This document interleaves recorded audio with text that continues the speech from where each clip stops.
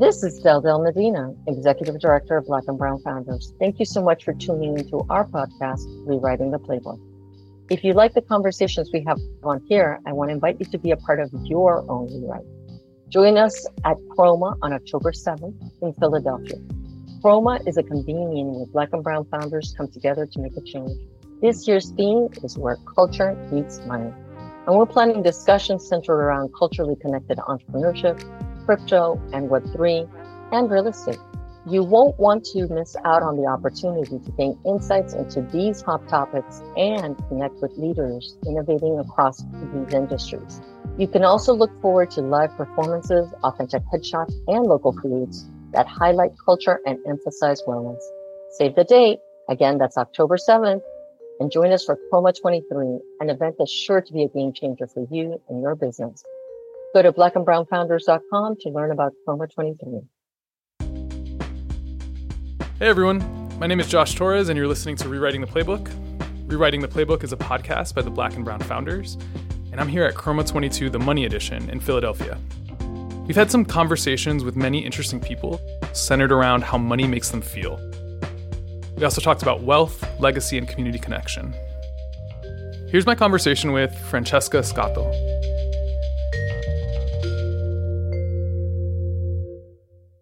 Hi, Francesca. Hi, how are you? I'm doing so well. Thank you so much for taking the time to be here today with Black and Brown Founders at CHROMA. We're here in Philly live, and we're all really, really excited for your session later on, where you'll be discussing the bootcamp that you created with Black and Brown Founders. Yeah, I am excited to be here. We had not been live in person for a few years, like a lot of people.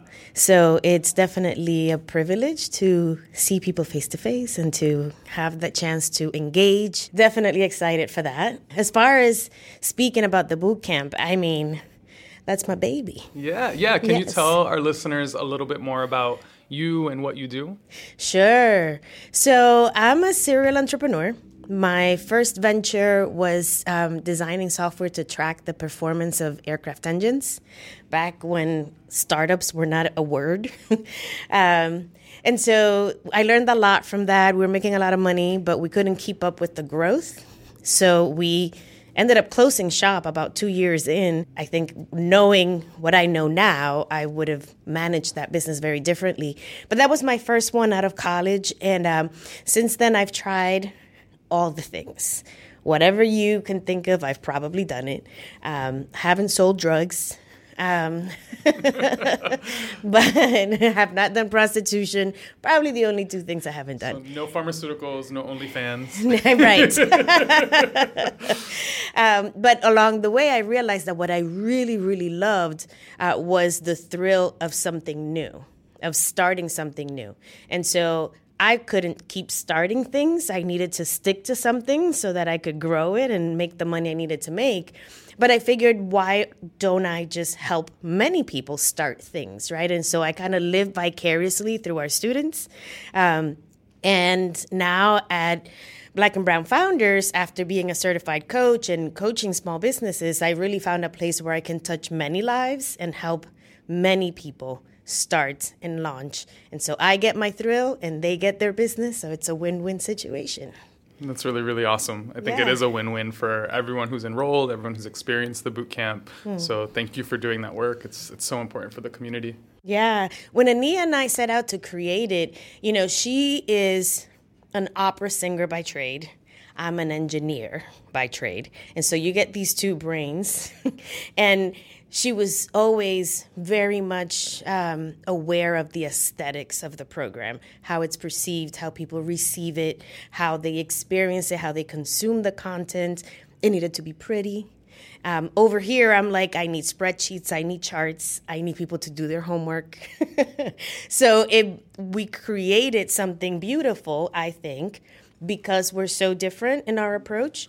But we both come from entrepreneurial families. And so we kind of have this DNA of startups. And we both learned a lot, and we just put everything into the program.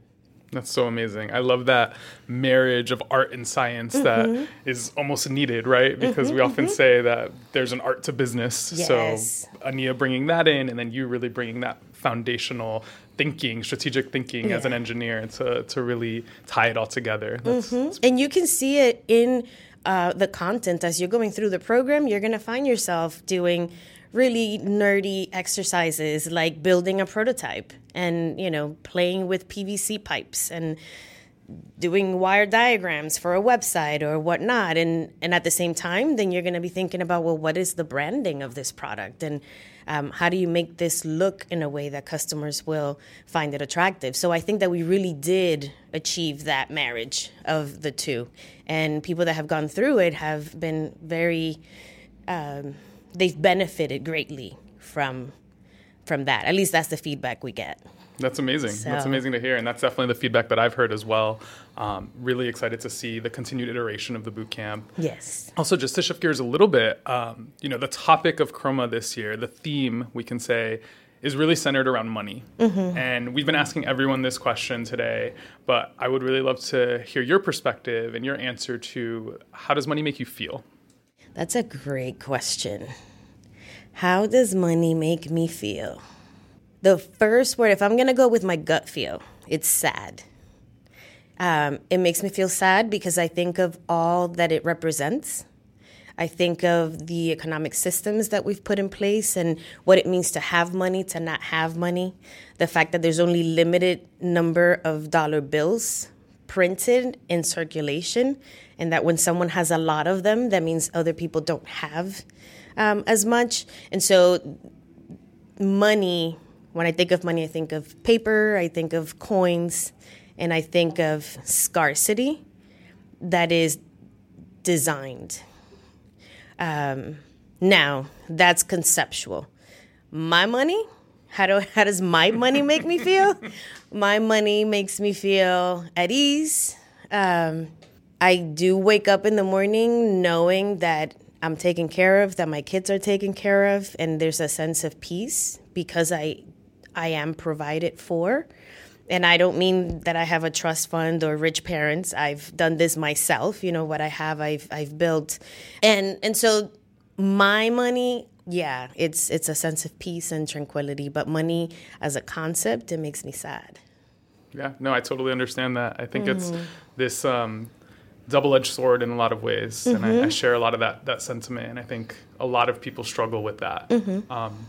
You mentioned this a little bit in terms of the ways that money can empower, though. And I'm curious about some specific examples you might be able to point to in terms of the ways that you consider money an opportunity to empower you in your personal life and in your business ventures. My take on money in general is a little bit counterintuitive. I think that the issue is not having money. The issue is getting to the point where you don't need money. And so living in way below your means is my goal. And it's what I teach my kids, and it's what I preach to people who hear me talk about money. Clients will come to me and say, I want to make $1 million this year. I want to be the next Mark Zuckerberg. And I'm like, well, why millionaire? What do you plan to do with the surplus, right? Like, what if you were just making $300,000 a year? Is that going to get you where you want to go? And so to answer your question, I'm sorry that it might feel a little bit circular. The thing is that money is always a tool. Money is not a goal. And so if money is something that will allow you to live the life that you want to live, then the question is, how much of it do you need? And focus on that for the purpose of achieving those goals in your life and creating the lifestyle that you want. But the moment you make money the goal, then money controls you. And your aspiration is now empty of reward because you can never have enough money. You can always have more money, right? And so with that in mind, I think it's always important to set some goals and then decide how much money you need to get there. One of the exercises we do in the boot camp is all around this, and it's our ideal day exercise. People love it after they go through it, but it's really about creating a life and then figuring out what's the budget that can sustain it. And it's usually much lower than people think. Yeah, I love that. I love so much of what you just said. In fact, I feel like I need to go through the ideal day. But yeah, the question around how much is enough, right? Mm-hmm. And what are we actually going to be doing with this money? Mm-hmm. Right? Like you said, it's a tool, and it's a tool for empowerment, and Mm-hmm. it's a tool for living the life that we want to live. Yeah. But, as you mentioned, you really have to know what that life is first and ask yourself those questions. So those are amazing insights. Thank you for sharing. Yeah, anytime. I guess maybe a more conceptual question is, if you have a money message or one that you aspire to live by that you'd want to share with our listeners or you want others to hear, what would be that takeaway? Money's your friend. And it can walk with you and share great moments. You can make memories with money. I love that. Yeah, thinking of money as a friendship, as a relationship. Mm-hmm. That's a positive yeah. relationship, yeah. But one that takes work, like any relationship. Yeah, exactly. You got to do a few things if you want to, be invited to the party. Mm-hmm. So. Nice. So I'm curious if you have any favorite self-care practices as they relate to money. People think of self-care sometimes as indulgence. I think of self-care as the opposite. I think self-care is you parenting yourself and you giving yourself what you need, not just what you want. And so when I think of money self-care, I think of savings and I think of investments, things that are giving me peace in the present and assuring a future. Right? And to me, that's caring for myself. And for some people, it might be buying that cute purse or taking that trip. And I do that as well. But to me, that's recreation, that's indulgence, that is loving myself, not self-care in the more discreet way. So, to me, self-care in money would be investment and saving. I love that so much. I think too often we think of self-care as this kind of indulgence and the sexy side of it. Mm-hmm. And self-care is so much more than that. And I love that you highlighted the work that it takes to set yourself up for success and how that's caring for yourself in so many ways. So, well, it's like when you have a little kid. I mean, as a parent, these are the things that come up for me. It's nap time. And then I'm not sleepy, I'm not tired, I don't want to go to bed. But they're falling apart because they are tired and sleepy. It's what they need. It's what they need, right? And so taking that nap is the most boring thing that kid can do at that moment, but it's exactly what they need, right? And so it's the ways in which we have to parent ourselves. That to me is true self-care, is putting boundaries on myself and saying, yeah, you really want to go spend that money, but that's not what you need right now. You have other goals and, so yeah. Yeah, no, I love that. Thank you so much. Curious if there's anything else that you want to share with our listeners that we didn't cover today or any questions I didn't ask. I want people to remember or to investigate the nature of currency and where that comes from and what systems it supports. There are other ways of living. And so we're here and we're in this system, and this system works in some ways. And, it's not perfect, but capitalism is the thing, and this is our country, and this is what we're building on. But just to remember that it is a construct. It is something we have built. It is something we have created. The banking system is a thing we created. And just like we created this, we can create something else. And so for those people that might be very discouraged by what currency and money do in our society, the part of money that makes me sad, it's always encouraging for me to know that if enough people feel that way, we can make a difference and we can reinvent how we do transactions, how we exchange energy and goods with each other. Yeah, I love that kind of reimagination of what we all collectively want. And we've seen so much of that with tech, right? When, like you saying, rethinking how we do transactions just reminds me of how we've literally done that over the past decade, right? We can now send payments with our phones, right? We often forget that technology didn't exist previously. Yeah. So I love how you're inviting everyone to imagine a new way of being and coming together to build something new. Yeah. Right? Like you said earlier, money's a tool. Like we're saying crypto. Crypto is a whole different way of experiencing currency.